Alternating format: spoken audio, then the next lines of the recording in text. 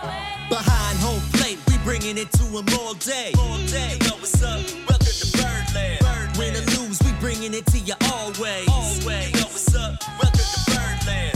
Orange or black, we rebuild the pack. No matter where we at, you know we coming back. Section 336, we on this, so tune in. You know what's up? Welcome to Birdland. Yeah, welcome to Birdland. You know what's up? Welcome to Birdland. Now, here come the boys from Section 336. Ladies and gentlemen, boys and girls, Baltimore sports fans of all ages, welcome to Section 336. I am your endearingly stuttering host, Matt Soroka. As always, I'm joined by my brother, the button lover, Josh Soroka.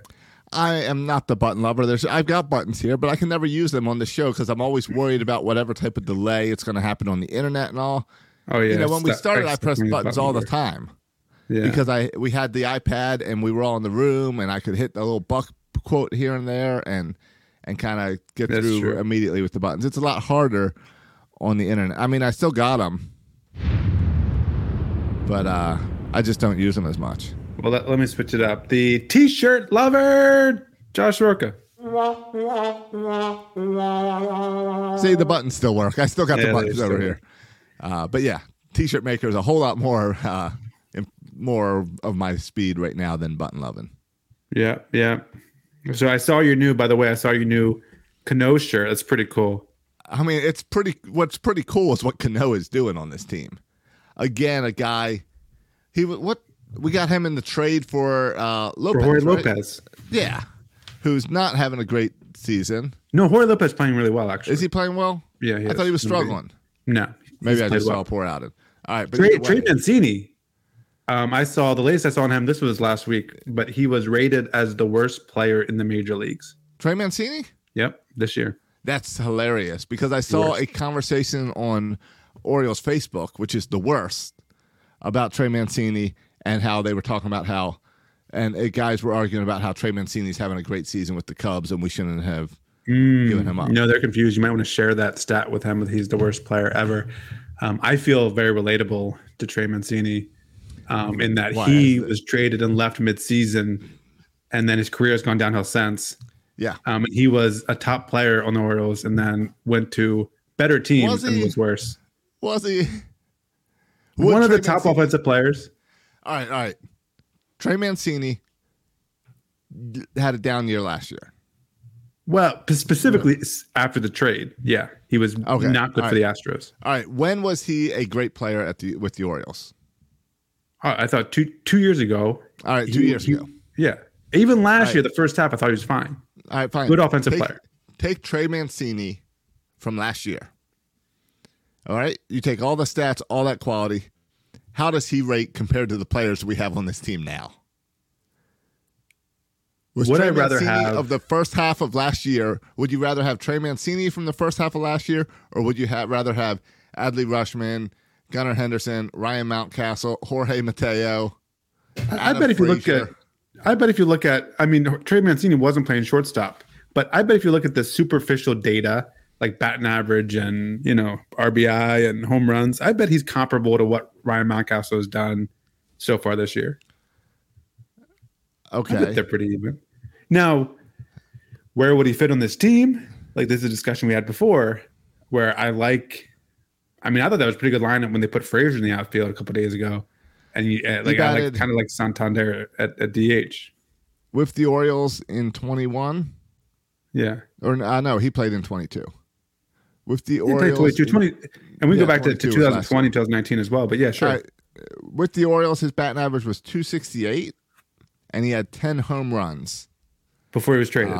For the first half with the Orioles. Okay. So full season, we're looking at 260, maybe 20 to 25 home runs. Yeah, that sounds right. Okay.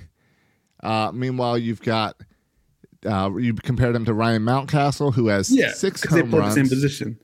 Six home runs, and he's currently batting 238. Yeah. So on his way to more home runs, but a lower batting average right now. Yeah. It's been interesting. Ryan Mountcastle, he's funny to watch this year because a week ago, he was crushing the ball and no balls were landing. The other day, watching him, he had like a ball bounce off the pitcher for a hit. He had a little blooper over second base for a hit. And he's hitting the ball a lot less hard recently, but now he's getting more base hits.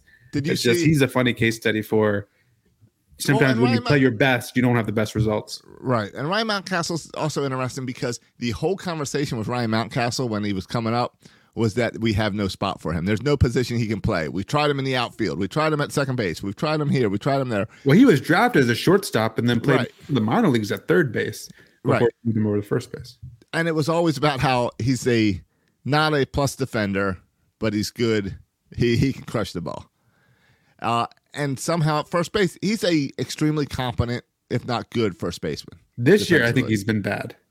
He hasn't scooped the ball he did last year. This year, I think he's having trouble scooping. I can think of one play off the top of my head where he had trouble scooping. No, I think of 3. I got 3. You got 3? 3. 3 is a lot. 24 games in. Yeah, no, I think he's been. I think the numbers will bear that out. That he's been bad defensively this year. But last year, he was all the metrics said he was, top 10 defensive player, and he's the kind of guy that felt like before last year that he was bad defensively, and then figured it out. But this year he started. But it's really early. So, like over the course of a season, like 3 missed balls are not a big deal. But just because since they happen in such a small amount of time, it looks kind of more serious than I think it really is. The Orioles are 16-8. The Orioles have like the second best record in the American League, and here you are talking about small sample size. Can't you just enjoy it? Josh, we're 4 games out of first place. 4 games out. What are we talking about here? You want us to get a trophy for getting second place when we're still 4 games out of first? Well, and it's only April and we're already 4 games out?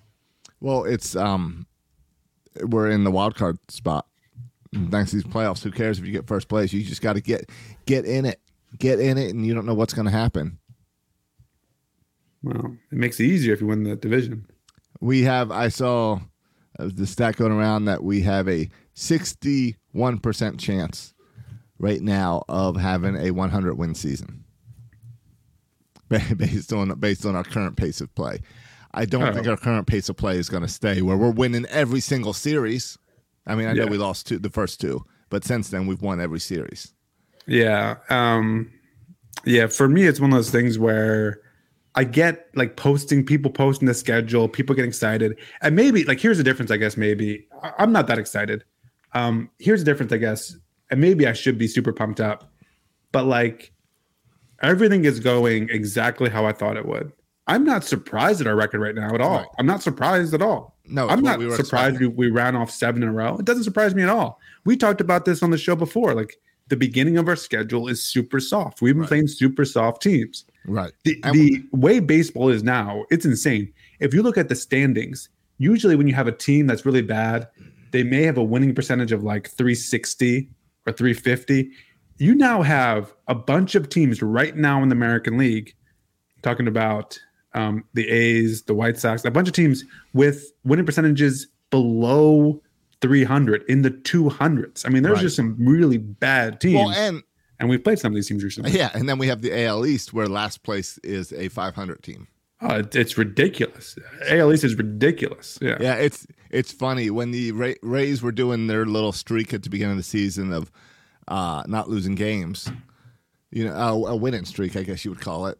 I was making all the excuses of, well, look how easy the Rays' schedule is. The Rays have an easy schedule. And now we're playing those same teams. We're beating those same teams. And I'm celebrating the Orioles saying, oh, it's a win. A win's a win. You just got to win what's on your schedule. Yeah. But it's an easy schedule. And it wasn't even the opener for the Rays. We won 7 in a row, Josh. Yeah. We gained a half a game. In the standings. Right. Half a game. Because now, Josh, Tampa Bay is 20-4. 20-4. That's unheard of for an opening for a 24-game period at any point in the season, let alone to open the season at 20-4. That's ridiculous. Right, because it goes back to that whole, like they just got their first home loss last night. Yeah.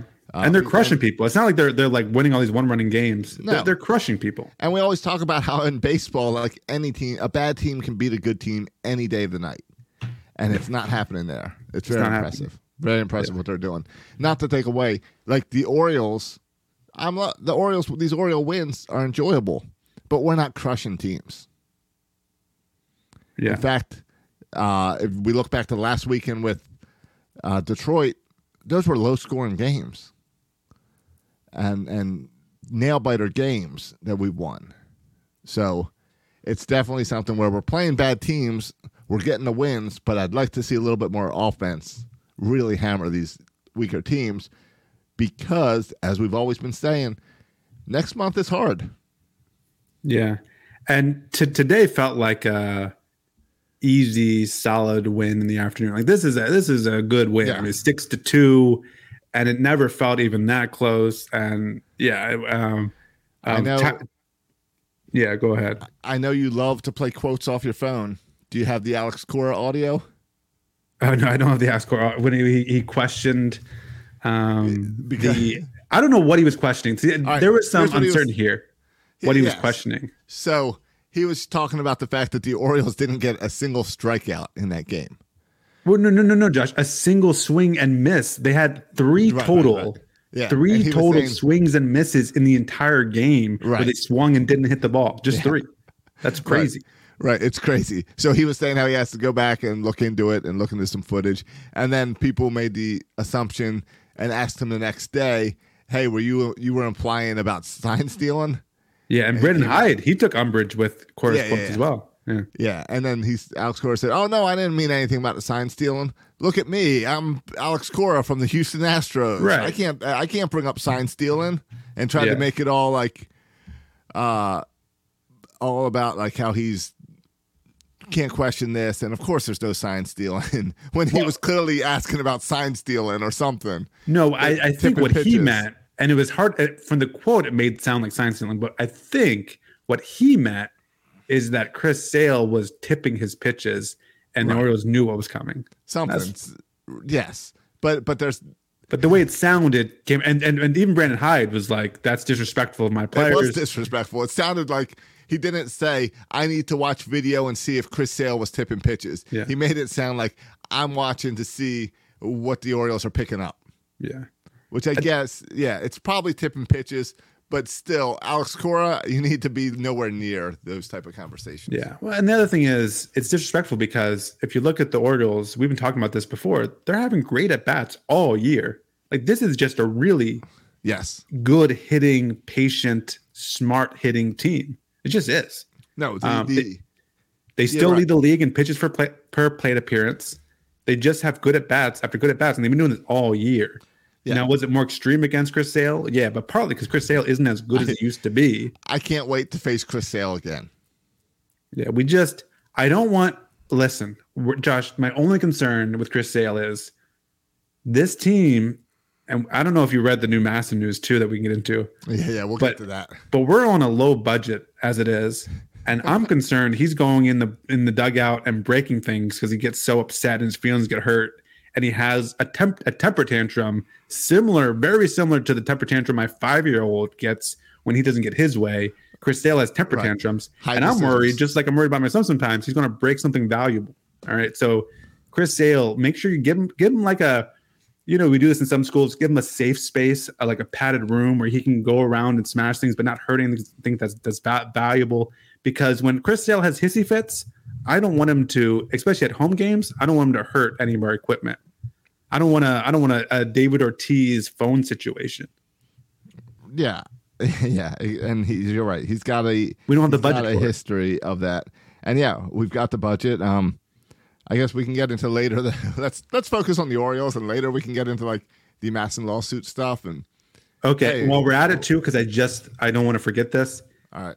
Can we just talk about this real quick? This is not Orioles, but can we just talk about it real quick? Yeah, of course. I don't know if you have thoughts on this, Josh. And I also want to not Orioles get the Little League talk, and I can talk maybe softball too. I've got some Little League talk. All right, I got some softball updates, but Josh, I have softball update too. I had a good week. Okay. You mentioned I mentioned the Dave Ortiz phone. I don't know if you saw this. No, are we talking about the brick? Miguel Cabrera I wanted to talk about it. That's great. had his going away party. Yes. Or whatever. And and Miguel Cabrera is a legend. Correct. So I think understandably, he's not a rival either. I got nothing against him. I respect him. I think he's a fun player too. I like him. And we gave him a brick from the warehouse. Yes. As a going away present, or as a thank you present, as a celebration present, whatever you call it. Josh, are your thoughts on a brick as a present? All right, here's the deal. I tried to remember back because I saw people making a big deal about this. And I tried to think back about some other your boy gifts. Glenn Clark was outraged by the brick. And that got me thinking about it. I didn't think about it one way or the other until Glenn Clark was outraged. And I was like, should I be outraged by this? And I was exactly. And I was thinking about some other gifts. I remember one of the teams gave Randy Johnson like this fancy drum set. And I remember, what's his name? Mariano Rivera got rocking chairs. People gave him rocking chairs. What did the Orioles give him? Do you remember? I don't remember. Okay. All I remember is the phone with David Ortiz. And David Ortiz got the phone. Now, which is hilarious. The best gift hilarious. Ever. But we have no memories of that at Cabrera. We don't have a point. He hasn't even hit a home run onto the Utah Street. I think the only memorable highlight of Miguel Cabrera against the Orioles was when we were trying to intentionally walk him, and he swung and hit a base hit as we were trying, to do the pitch out, the intentionally walk. He stepped out and hit a line drive single. That to me is kind of the most memorable Orioles Miguel Cabrera moment. Right. For Mariano Rivera, the Orioles, let's see. The Orioles gave Mariano Rivera a bronze sculpture of a broken bat. Okay. But again, a guy that pitched in Camden Yards and pitched against us a lot. Right. And broke a lot of bats. Broke a lot of bats. We've got something there. Cabrera, if he landed on Utah Street, one of those plaques that they put in the ground would have been cool to give him. He's got no memories here. You can't give him a memory for swinging at a ball. So you give him something to remember playing in Camden Yards. A brick to the warehouse is nice. It's a step above, here's a little jar of dirt from the field. So, yeah, I know it's probably something I can buy for $50 in the team store, but it's a gift, and it's fine, and it's something where, how you sometimes get invited to a party where you don't really know the person, but you still have to bring them a gift because you've been invited to the party, and everyone else does. Yeah, you bring your classic bottle of wine or whatever. Right. That's kind of this situation. We got to give him something. It's supposed to mean something, but he doesn't mean anything to us. So here is a brick. I have no problem with it. I would actually want to go online and buy a brick for myself of Camden Yards. Yeah. I was thinking of, okay, if I'm anti-brick with a present, and I understand the notion that a brick as a present could be off-putting. Here's a brick. Yes. But it's special because it's a brick from the warehouse. The warehouse is synonymous with Camden Yards. So here's a gift that's special from us. This is a Baltimore thing. Now, how does Miguel Cabrera feel about a brick from the warehouse? I don't know. Is he going to put that up on his wall as a special gift? We can see. I assume every team he plays will give him a gift, and we can see what the best gift was at the end of the year. Certainly with the Mariano Rivera, the best gift was the rocking chair. Right. From the Twins of broken bats. Right. Right. And so I think looking back, we can see what was the best gift for Cabrera. But when you're not a true rival and you don't have that history, it's harder to come up with a gift. So I think it's better than just like a generic, I don't know what else they would come up with, but just something it at least has some connection to Camden Yards. And so I actually think it's a decent gift. I'm cool with it. Yeah, and you know what? I am just Googling on the internet trying to see how much it would cost to buy a brick from Camden Yards. I don't think you can. And I can't find a spot to buy it. Yeah. So who cares? It's cool. Yeah, I agree. Yeah, let's see.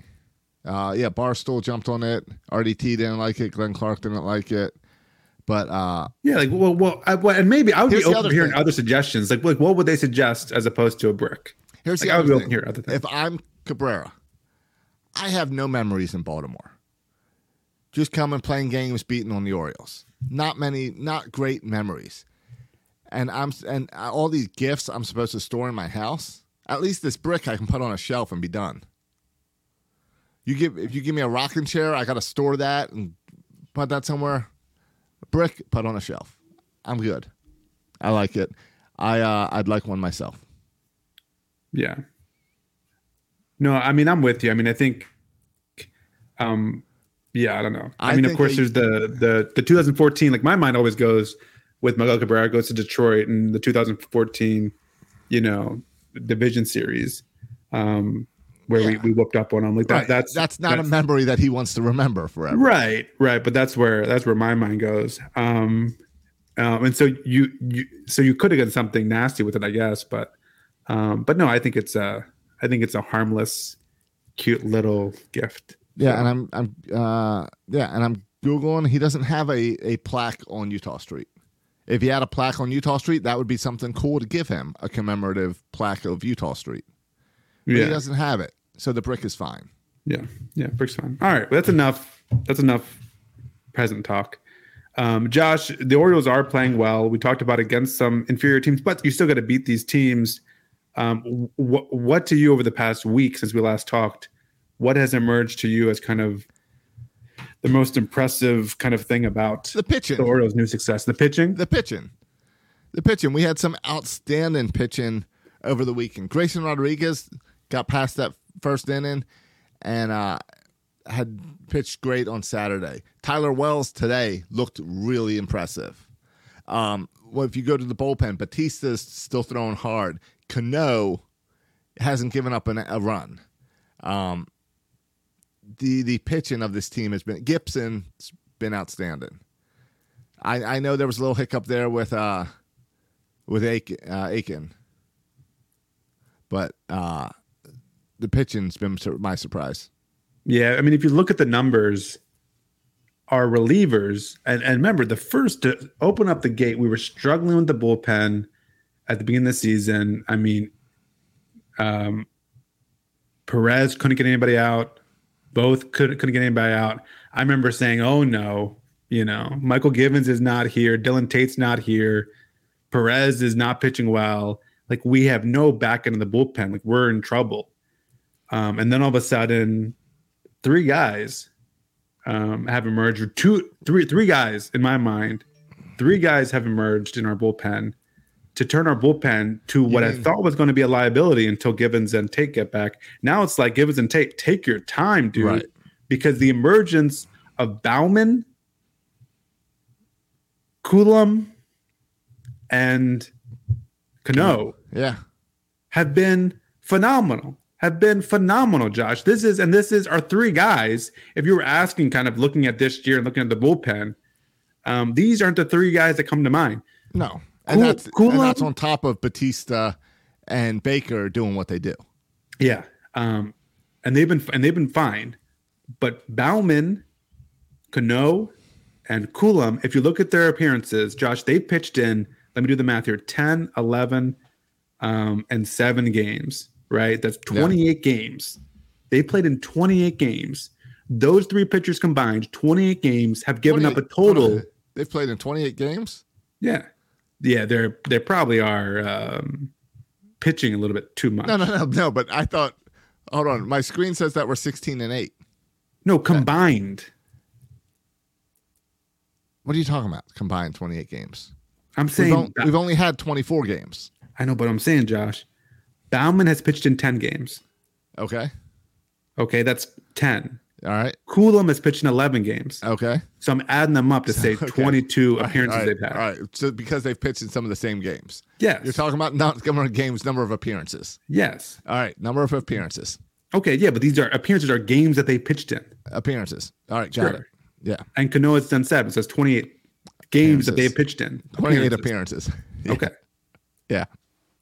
Do you know how many runs they've given up in those 28 appearances? You combined all three? 4. 2. 2? 2. That's it. 2. It's been fun. Compare that to Felix Bautista, who's been really good.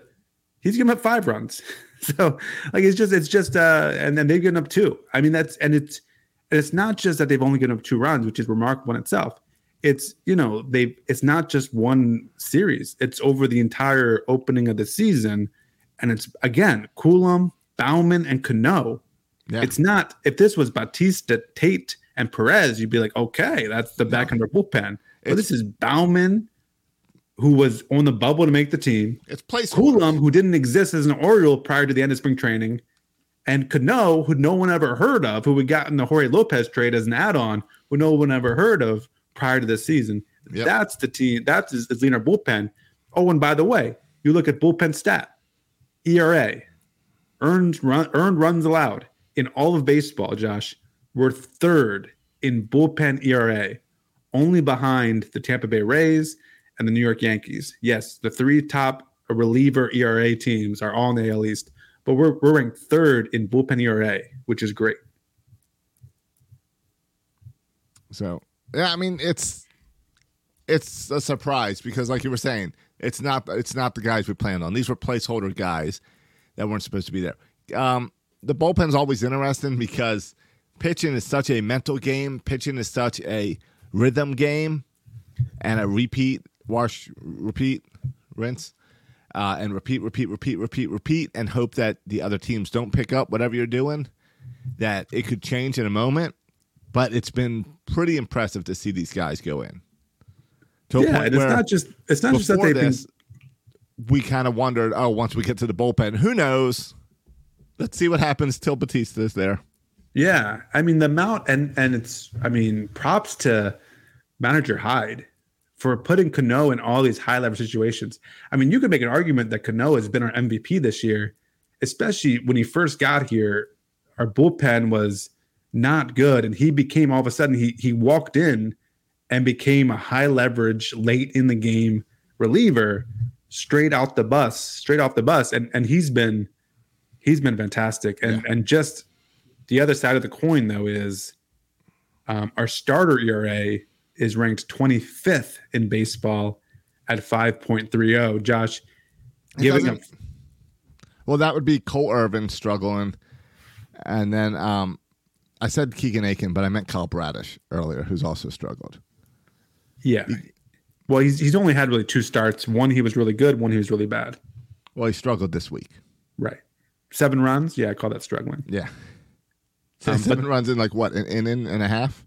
Yeah, he had that. Sass ran in the room. He was watching the game, and he ran in to repeat something the announcer says. He does that randomly. When he hears something cool the announcer say, and he ran and he said, Dad, do you know what they just said? I said, what, Silas? Kyle Bradish, he threw 40 pitches in 1 inning against the Red Sox. I said, wow, Silas. And he said, you know what? No one has done that since Kyle Bradish threw 40 pitches against the Red Sox last year in an inning. Which is kind of a weird stat. That's a weird stat. Yeah.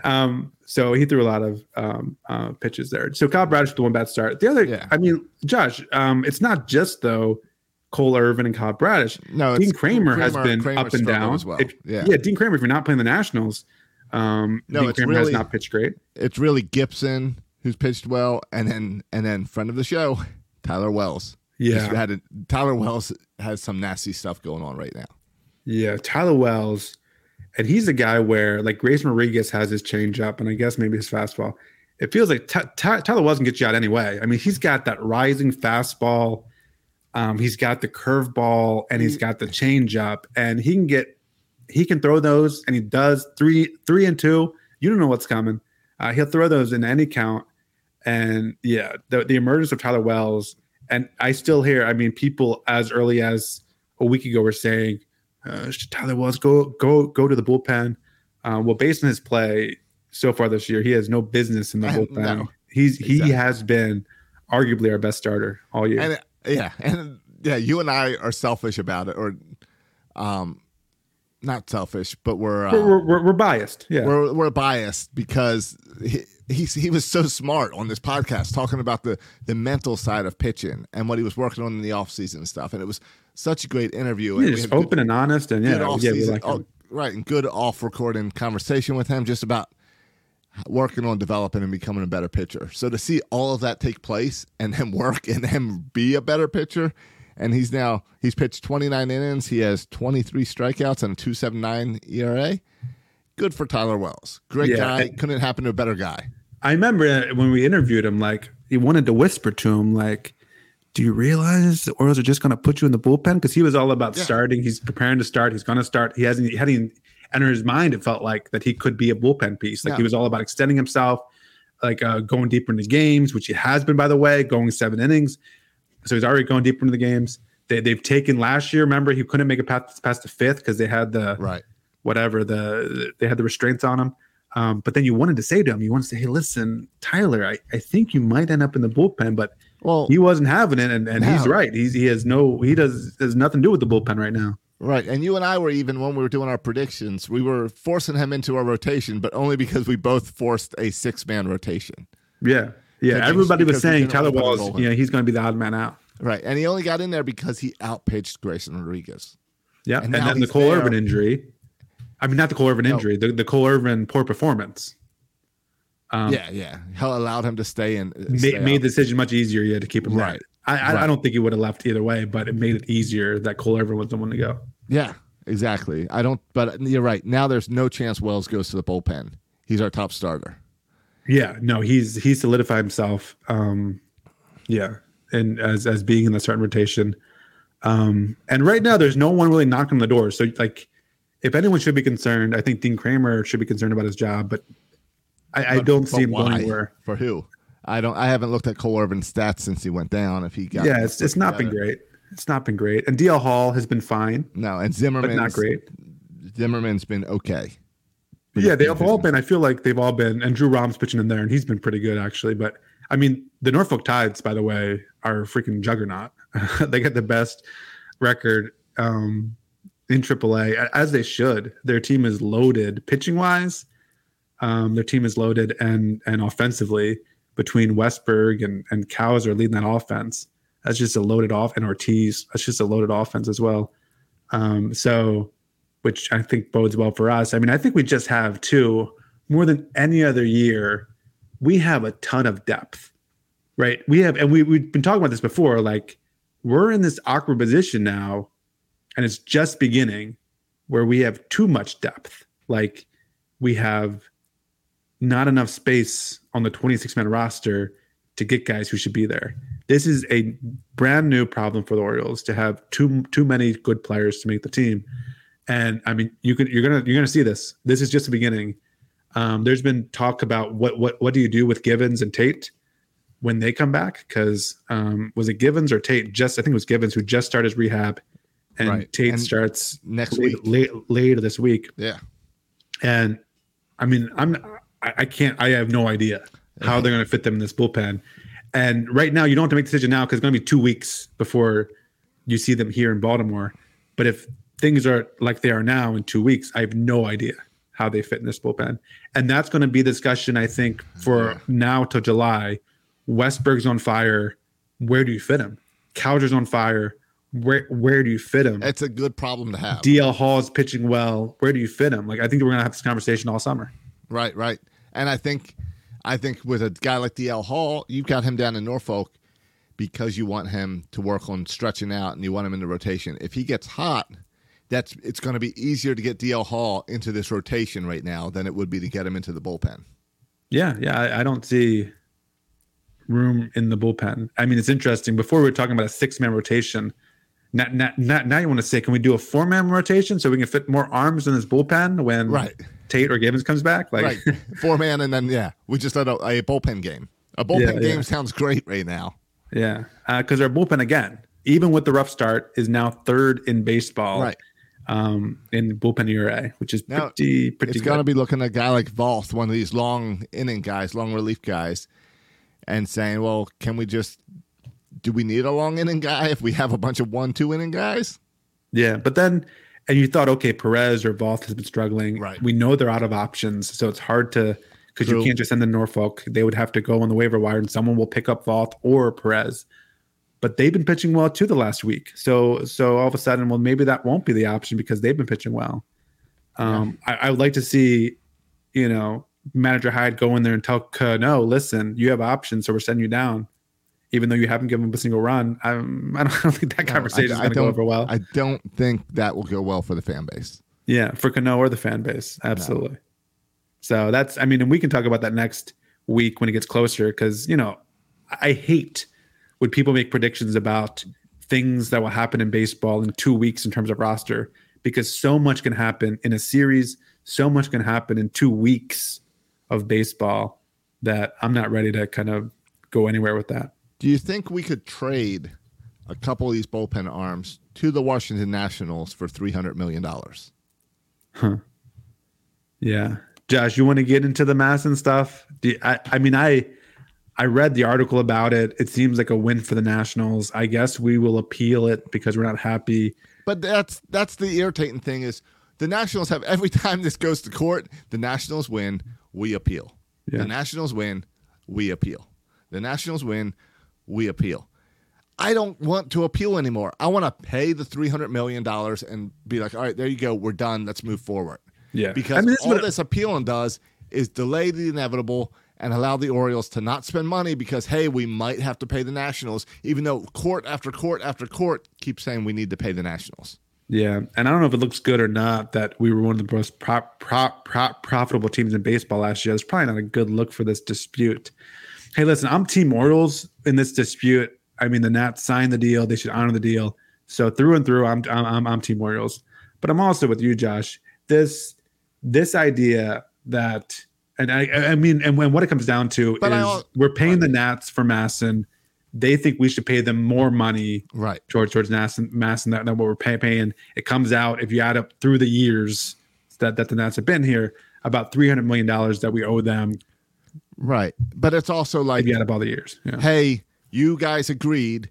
We decided to give up a big portion of our area. We could be a large market team, but we are a small market team because we agreed to let the Nationals come in, because you and Major League Baseball agreed we would make this money, and now you're trying to take that back. So it's a little bit of take back from Major League Baseball, and then Major League Baseball all residing on the side of the Nationals in a dispute makes things awkward. The Orioles not getting an All-Star game because of this dispute makes things awkward.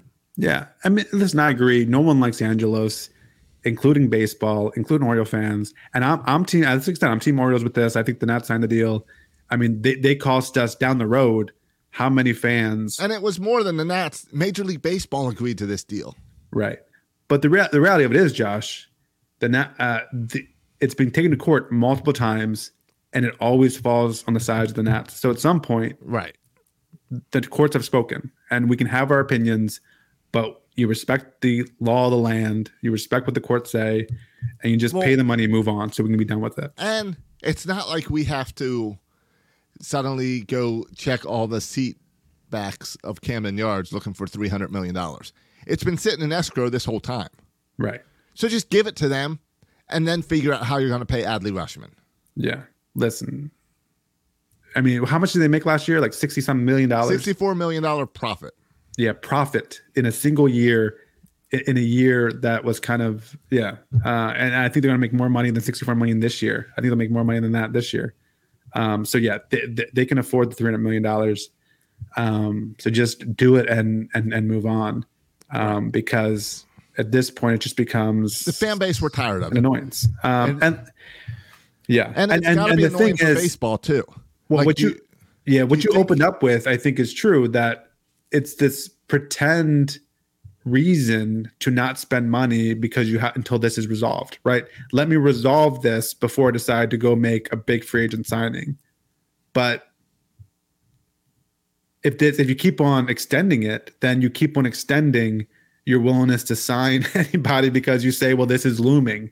Well, then make it stop looming, so then you can figure out the $300 million and then move on with your franchise. Because it's one thing. Listen, you can appeal all day. I don't care. Appeal all day. Appeal. But all of a sudden, if you're not signing free agents because this is out there somewhere, well, then it becomes a problem for me. The Nationals came in 2005. Do you know how long this legal dispute has been going on? Oh, since 2007, probably. 2011. Okay. since 2011. It's been 12 years of this. That's a long dispute. It's ridiculous. And I know at this point, this dispute and maybe this is John Angelos' plan, this dispute might last longer than the Nationals last in D.C. Because the Lerners are trying to sell the team. And maybe if you would settle this thing, they could actually sell the team and things could move on. But you have to just pay this and move on. Every court keeps ruling in the Nationals. Major League Baseball is on the side of the Nationals. I get that it's $300 million. But if I sit here and if I argue with my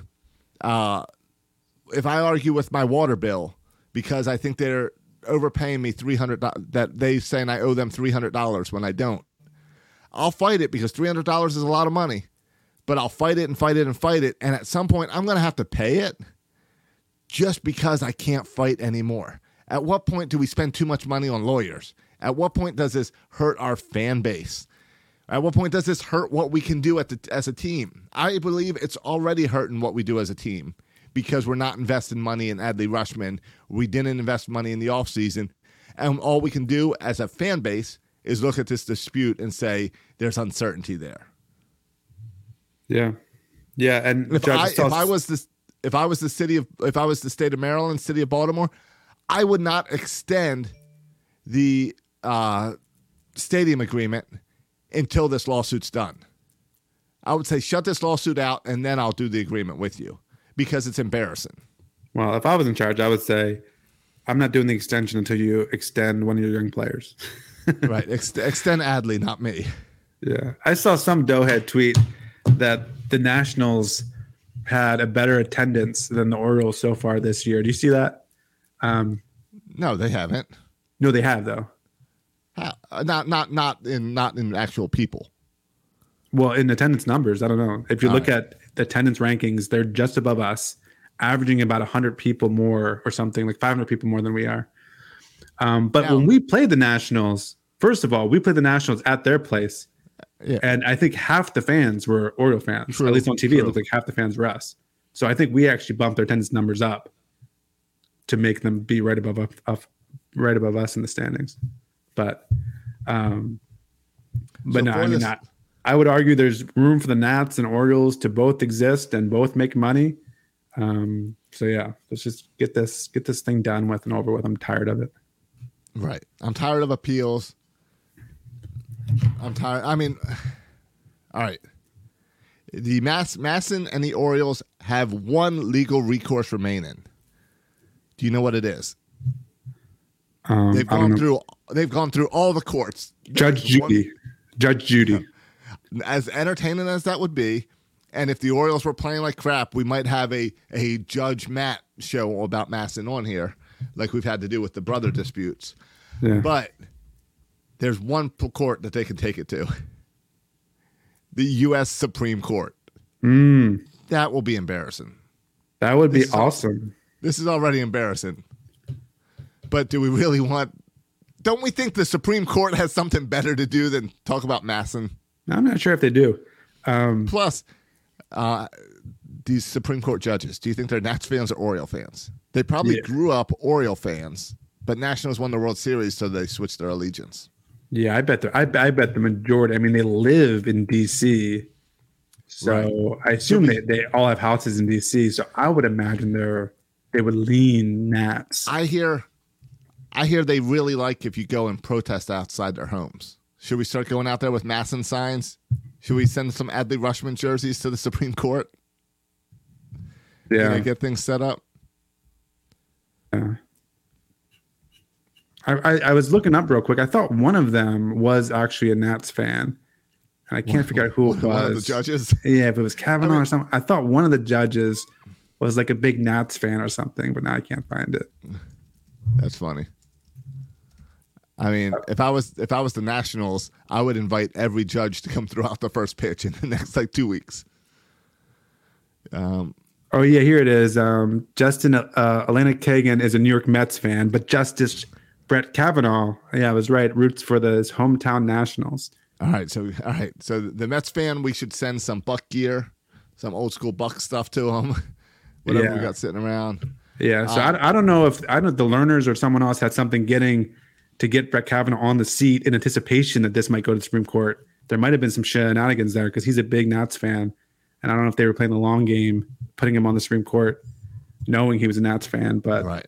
And remember, back when John Angelos was saying all that smart stuff, he also said, like, hey, we want this thing to come to an end. Yeah. So I think they only want it to come to an end if it's an end in their favor. Yeah. Oh, certainly. I wish more judges weren't labeled as Republican or Democrat, but were labeled as their sports teams. Like that would influence me. Even if politicians should stop going by Republican and Democrat or independent, they should go by their sports fans. I do forget this donkey and elephant. You got to wear a baseball cap to your hair. Hey, listen, I'm not a Trump guy, and you know that, Josh, I'm not a Trump guy. But when he said Joe Flacco is an elite quarterback, there's very few things he could say that would make me win me over, and that's one of those things. When you call Joe Flacco elite, I want to support that guy. You're right. I want these debates to be don't debate about war in Ukraine. Let's see a debate about the Orioles versus the Red Sox. Yeah. Let's see some sports debates. I mean, if a politician went on there and said, I think the Orioles should extend Adley Rutschman, and while he was wearing an Orioles cap, I don't care what the guy's name is, what his affiliation is, he's probably getting my vote. And I think, we should make it more about, though in that case, is the Royals a couple years ago? We had who voted all their players into the All-Star game. Yes. That could be problematic. It could be problematic. Yeah, it could be problematic because sometimes people think like, oh, we count all the rules and laws are geared towards like California or New York. We don't want all the votes about baseball teams to be geared as well. Yeah, all the politicians would become Yankee and Dodger fans. Right, but I like the idea of like Senate holding a hearing to debate who's the greatest third baseman of all time. Yeah. So. Well, there's a good story about I'm repeating stories here, but you're who was it? That guy from CNN, Chris D'Elia. Don Lemon. Chris D'Elia. You know how he was fired. He used to work for CNN. No, I know Don Lemon was fired. Okay, Chris D'Elia was fired like 3 months ago, but no one's ever heard of him. But he just wrote a book about presidents and sports, and there's a story in there about Richard Nixon. Yeah.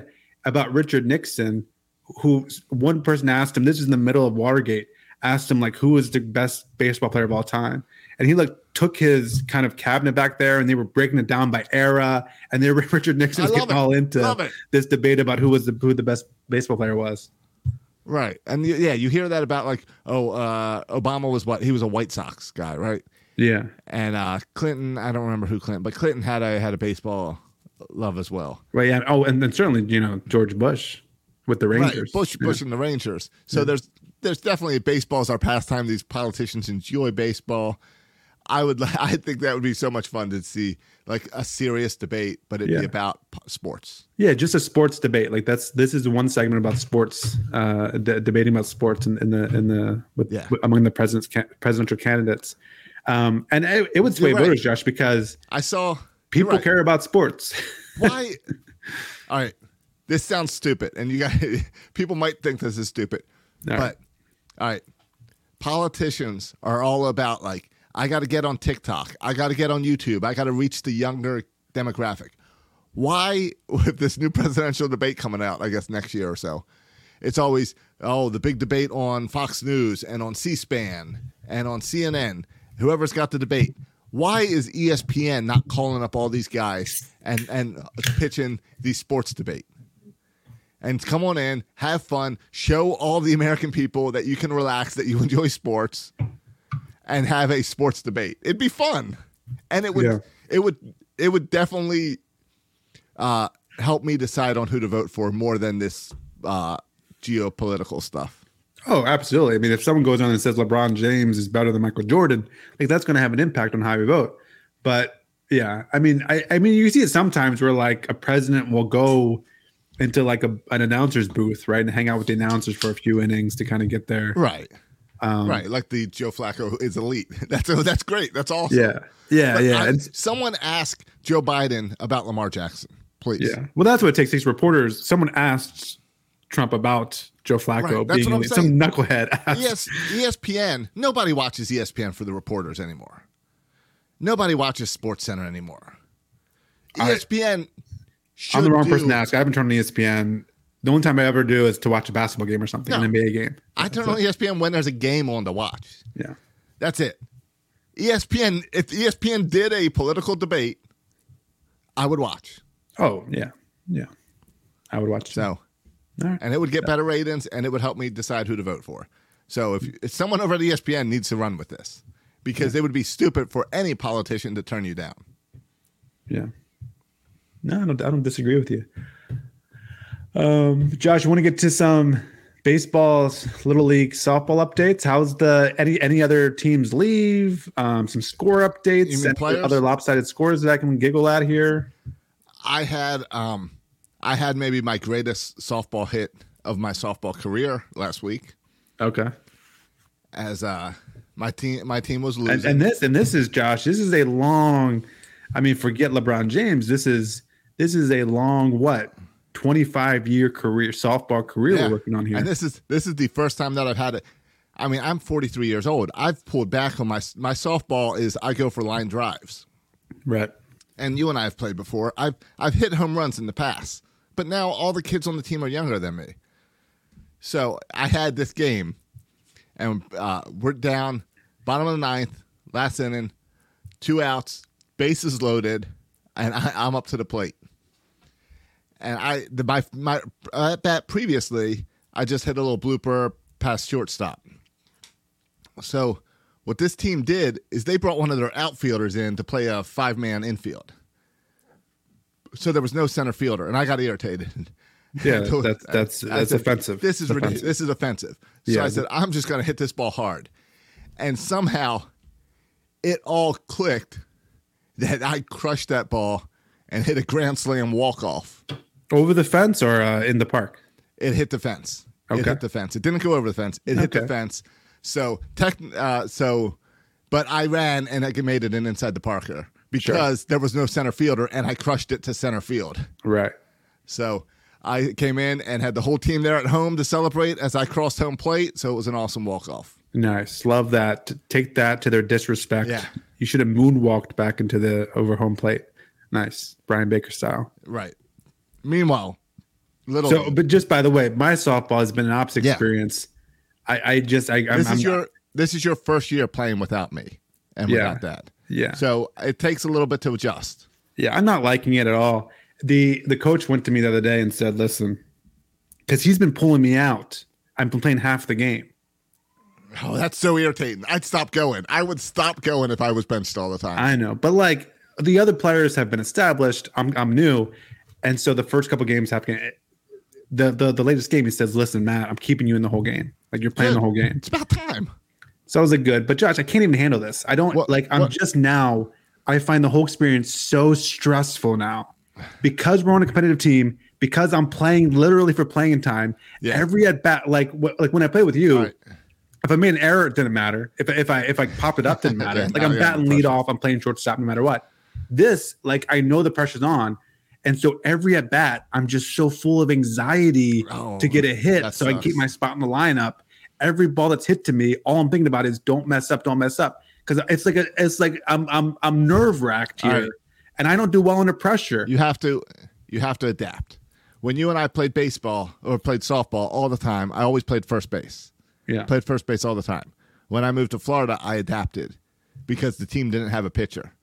Right. So I taught myself to pitch and became the pitcher. So then they needed me in every game. And then I kept working on pitching. So I'm one of the better pitchers in the league. So now I get calls from other teams asking me to fill in the pitch. yeah. So you have to adapt. Are you still playing shortstop? I'm playing second base now. All right, They so already you- had a so you- shortstop. So you've adapted a little bit. Yeah, But I mean that's the position they had open, so that's right. what I'm playing. That's what you got to do. You got to look at where the weakness is, where the hole is, and try to fill that in. Yeah, I'm not comfortable with it though, Josh. No, because you're right. It's you got a bunch of strangers where we all grew up playing together, and now you got strangers that you have to prove yourself to. every game I have to prove myself, and it just adds pressure. And I don't do well under pressure. I don't handle stress well. I watch Cano come in late in the game, and I'm like, if I was Cano, I would throw the ball over the dugout. Like I don't handle stress well. Nope. And so I'm not a clutch player at all. And so the added stress is not helpful to my game at all. No, the closest thing we had this was years ago when you and I decided to play on the county team, on the county league. Oh yeah, I forgot about that. Yeah, and we played that in Annapolis, and we were new to the team, didn't really knew a couple people randomly, but no one knew our talent, and we at least had each other, and we always played better together. So yeah, I totally understand because I went through this a few years ago. I'm also, Josh, there is some shenanigans happening in this league. There is a team we played, and we're a good team. Like we don't make errors, we hit the ball hard from top to bottom lineup, and we lost the other day like 15-2. This was the best team I've ever seen. Like every player could crush the ball. Yep. And I'm like, this is not county. This is a church league. There is no way they found 12 ringers at a single church. I call shenanigans. See, I play county, so I have definitely go up against some of those teams. Yes, because I know they recruit players and get your own. Like I get that at the county level, but at church, I want to see some membership cards. Well, the only other thing is down south here, you get some giant churches. You know, like the 4-service churches. Yeah, where it's like, oh yeah, I watch online. Yeah, no, I was told from a reliable source that very few of those players attend the church. Do you remember we used to play in a church league with some competitive teams up in Maryland? And do you remember we had one game where this guy was crushing the ball and we asked him a question about the church and he didn't know the church name? Yeah, you should at least know the name. So yeah, but so there's definitely churches definitely get some ringers. Yeah, but even then, in church, we all weren't that good. Like all the teams were not very good. Right. Here, I've never seen anything like it as far as the quality of play. In church league softball, it's not called ringers. It's called outreach. Outreach. Yes, they tend to outreach to every guy in their 20s who's 6'4". That's their outreach zone. Yeah. Right. So, right. A little league update. Yeah. Yeah. Well, real quick, do you remember while we're on the line of softball, because I was talking to Owen about this together, do you remember when you and I used to warm up on the side of those softball fields down in Glen Burnie playing? Sure. You remember we used to warm up with 2 balls. You and I, we'd have 2 softballs, and we would play toss at the same time. I don't really remember that, but okay. Yeah. So we would throw it at the same time. Okay. And then, we catch it and you throw it back. Sure. And because you and I played together for so many years, we could know the timing of catch and throw. Sure. That we could do both throwing and catching at the same time. Sure. I was telling Owen about that, and he was not believing me that it was possible. And I was saying, I don't think I could do that with anyone besides you because we've played so long together and know each other so well with that. Yeah. That it's something that looking back, I'm like, oh, it's always great that we were playing together. All right, so Little League update. It's been a busy weekend. This week is the rain out makeup weeks, and we've had a lot Josh, of if you're watching live on the show, Josh has the Orioles record in the middle of the screen. If you're watching the video version, and it says 16-8. Below, I want like Orioles Little League record. Below the 16-8. Okay. Well, the Orioles Little League record is a 0. So this weekend we had games on Saturday, on Monday, and on Tuesday. So here's how. It's 0, but you're having fun out there. So 9U Little League is a lot of stealing, and you score runs by running the bases and stealing. Because catchers can't catch. Ball hits the dirt, it runs to the backstop, you steal. Yeah. Yeah. So I leaned into one guy. I don't know. Are you allowed to take leads? No leads. And Okay. you can't leave until it gets to the catcher. Okay. Now, I don't know if I told this on this, but this happened like 3 weeks ago where I had a kid on first base, and I lean over and I go, hey, this team's throwing the ball really well. Do you know how to slide? And they turn to me and go, yeah. I said, all right, great. You're going to steal. And he cuts me off and goes, we have a slide in our backyard at home. I was like, all right, never mind. Not what I was talking about. We'll work on slide in another. You mean like a slip and slide at home? He meant like a slide, like like a jungle gym slide. Okay. Now, and you weren't planning on putting a jungle gym over at second base. No, I meant can you go down and put your leg under your butt and slide down? Yeah. And pop up. Yeah. At that point, you got to tell him not to steal. The steal sign's off. I now know I have 1 or 2 9-year-olds that can slide. No one else can. Okay. But The other thing you do is, like I said, you steal. So I'm getting irritated because the other teams are just running because my team's learning. It's our first year playing. They're having fun. We're having fun. Told you from the beginning. We're here to have fun. Here to have fun. Not necessarily to win. Not to throw runners out, stealing. No. Just to have fun. No. But I've worked on our pitchers. Our pitchers have gotten better. Our team is a lot better than we were at the beginning of the season. But we're still there to have fun. Right. So I was getting irritated, and finally I told my catcher, I said, go ahead and try to throw him out. Throw it to third base. I don't care. Maybe we'll get an out. We got some close. We haven't gotten an out yet. Hopefully on Saturday we'll get it. Okay. But I also told my fast guys, they get to first base, and I lean into them, and I said, all right, here's what I want you to do. When this ball gets past the catcher, run and steal second base. And you've done that a bunch of times. We've been doing that all season. Here's what I told you. I said, I want you to round second base. Don't even look. Just keep on going to third base. Because one thing I've noticed is 9-year-olds get confused. Right. And there's no way that catcher's going to get up and throw the ball to third base. Because they're not going to understand what's going on. Because they would think the place out second. Like, right. Yeah, so sure. I said, I'm tired of these coaches, and I haven't seen any other coach do this. So I said, I'm playing some shenanigans too. We're going to do this. So I tell the first guy. He runs, gets to second base, and gives me a big thumbs up and says, I did it. And then I said, no, you didn't. And he says, all right, I'll do it next time. I said, no, you're not. You're at second base now. Yeah. Next guy, next game, I get the opportunity again. I tell a different kid the exact same thing. He runs to second base and stops. Yeah, that's disrespectful to the coach. You need to punish I say, them. what happened? He goes, I forgot. Yeah. Third kid, later in the game, same opportunity. I tell him what to do. He runs to second base, and then he stops and looks, and the catcher has the ball so he doesn't go to third base. And I'm like, you guys were supposed to just run. Like, the whole point is to make the other team look stupid because they're making us look stupid all the time. Yeah. We want something to go our way. So I haven't gotten that play to work yet. I've been trying. I will tell you, we talked previously about coaching. I love coaching these 9-year-olds. It is so much fun. They don't know what they're doing. We're having fun. I'm teaching them the fundamentals of baseball one at a time. What happened? Something happened yesterday's game. Oh, the first baseman happened twice. First baseman caught a line drive, got the out. But there was a base runner running to second base, and he didn't know to go tag the base runner to get a double play. Then we did it at third base, and the same thing. The third baseman caught the ball on a pop-up, but didn't know to go get the guy out, the base runner out. So it's little fundamentals about that, a baseball that I'm still teaching, but we're having a great time. We have one more game on a Saturday, and then the playoffs start on Monday. Bad news for our trip to Atlanta next week is that if the Orioles win our first playoff game on Monday, we have to play on Thursday, and if we win again on Thursday, we will play on Saturday. I'm not too concerned. I'd have to miss Atlanta if we go on a winning streak. If you win 2 games. Yeah, I'm not too concerned. I'm not too concerned about that. I feel good. I still feel good about trip to Atlanta. We are the number 7 team. We play the number 2 team on Monday night. Is there an 8th team? No, we don't have a win.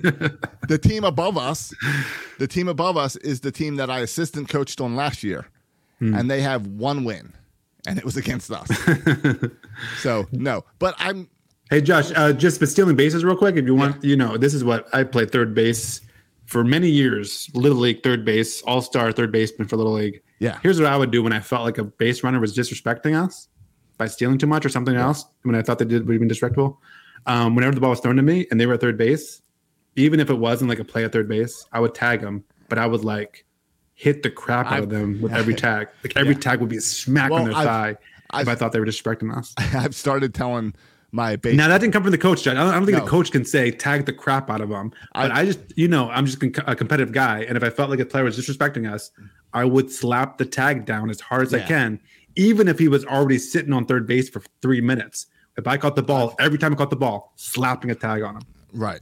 I've tried. I've told my basemen this past week after seeing that to make sure they're always tagging the guy. I didn't say to knock him off the base, but always tag him. Yeah. I thought of teaching the catcher the hidden ball trick, but I realized that that's a little much for my team right now. Yeah. You guys aren't ready for that. No, we'd get a triple play every time, but my team would have to be excelling at it. My team's not very good, but I really like the group of kids. We're having a lot of fun, and I want to figure out like if there's a way I can keep this team together to play like fall ball, because I'd love to see these same kids start to get better as a team together. So I'm going to start looking into that because I've been enjoying it.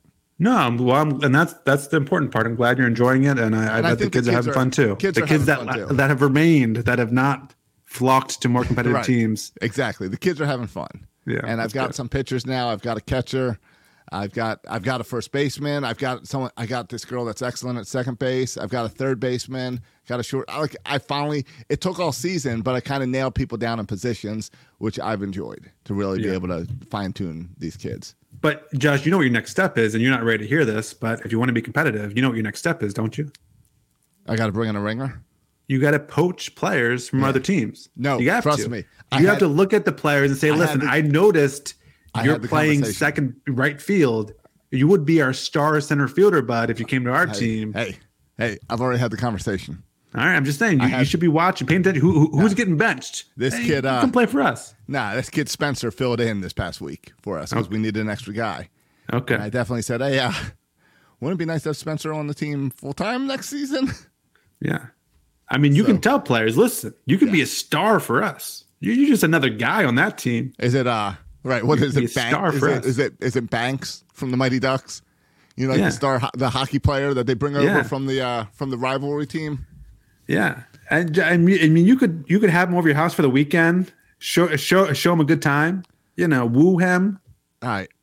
Yeah, I know. Give him a bunch of little league stuff. This was my first season. I loved it. It's definitely how do I transition to season 2, and how do I continue the coaching thing and do this and still have fun, and but with a winning team in the fall, ideally.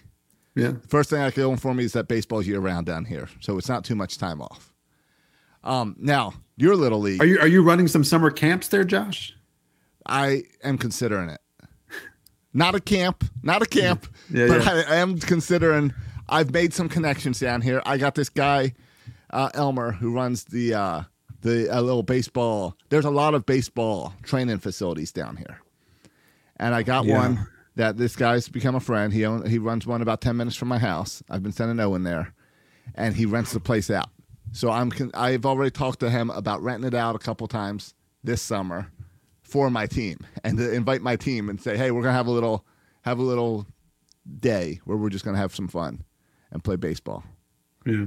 And I think that's why. But I want to talk to the other coaches first and be like, so how's this work in the fall? How many keepers do I get? Like, I want to keep this team because it's the same league in the fall. It's the same little league. Okay. Yeah.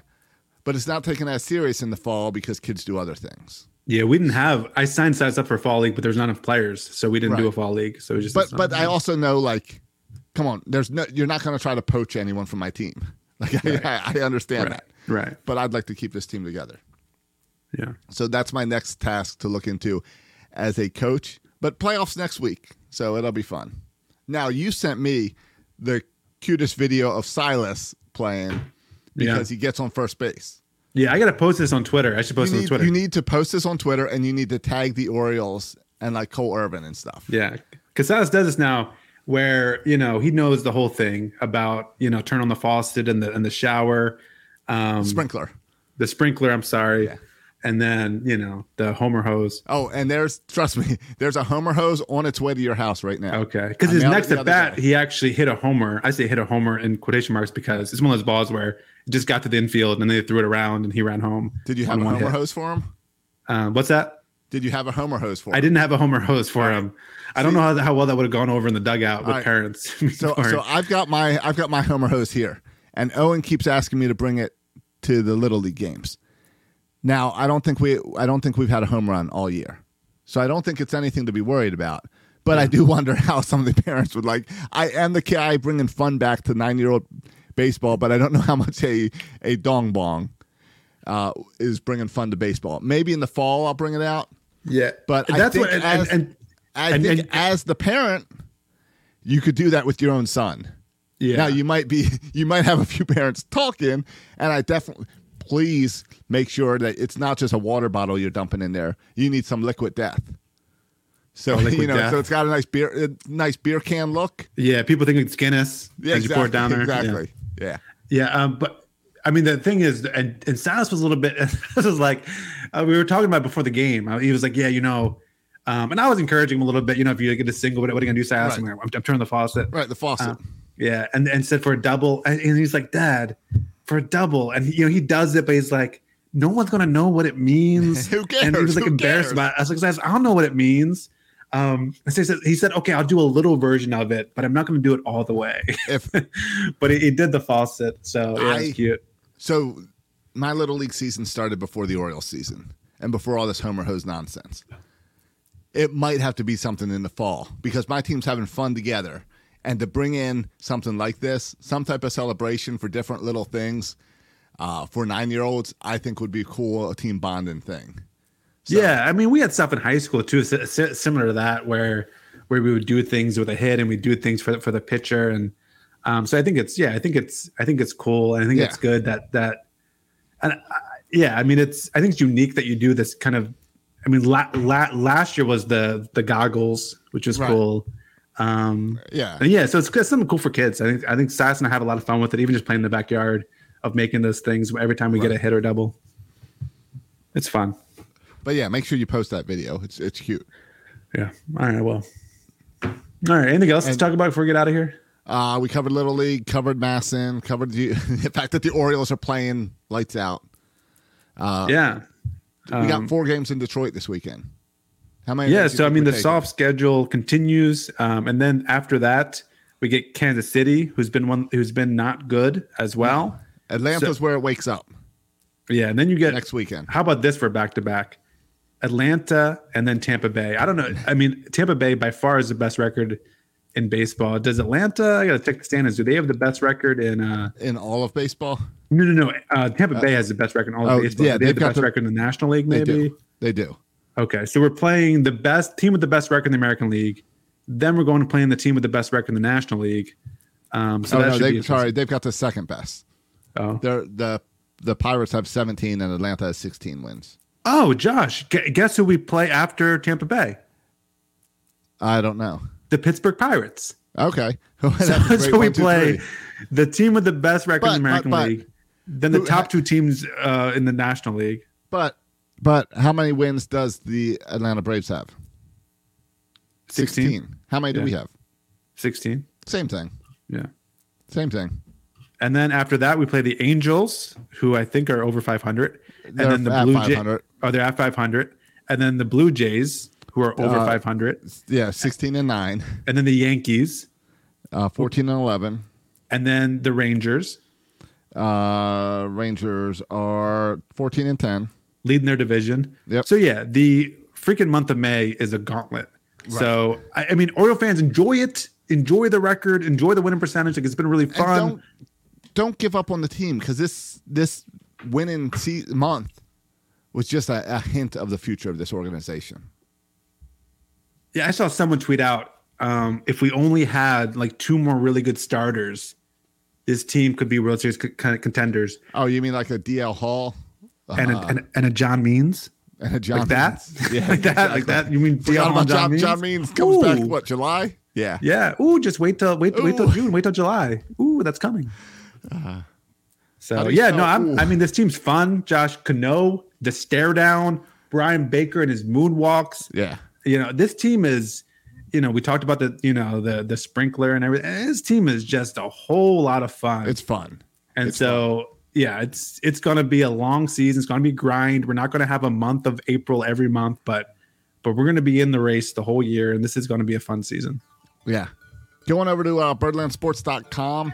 We've got new shirts all the time. And if you guys tweet me what you want on shirts, I totally take inspiration from other Oriole fans.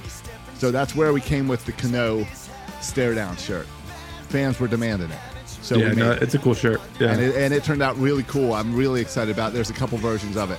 The Homer Hose is still selling well. I had someone today message me asking me to overnight one because they need it by tomorrow. And apparently, I'm the only person making Homer hoses. Have you seen anyone try to smuggle into the stadium yet? Is that I have not. Please get a Homer hose and take it into the stadium. I want to see. Matt, do I bring it to Atlanta? I think I bring it to Atlanta. The Homer hose? For the four of us, the Homer hose. All right. I make them, so if they take it away, I'll just make myself a new one. Yeah. Hey, listen, if the Orioles hit a home run in Atlanta, I'll drink out the Homer hose. No, I'm thinking we have to. Yeah. I'm thinking we have to. So we'll be bringing one or two of them to Atlanta. Oriole fans, keep getting them. They're cheap. I now have them packaged with a 2023 World Series championship shirt because, after all, we are John Means away from the World Series. That's right. So you can get that in the Homer hose for $20. You're not going to beat that. Head on over, grab that, and all the other Homer hose shirts that are up there and a whole lot of other stuff. So thanks for the amazing support I've had from Birdland this year, and I just thank you so much, and it's going to hopefully continue, and I'll keep making cool new shirts up there. Absolutely. All right, boys and girls, well, thanks for listening for another edition of Section 336. We went a little bit long today, Josh. It's okay. No, we went long last week, too. When the Orioles play well, we tend to go long. Too much good stuff to talk about. All right, well, you can see my video of Silas, turn on the faucet, and follow me on Twitter at Section 336. You can also follow Josh on Twitter at Josh Roker. Thanks for listening, boys and girls. And as always, go O's.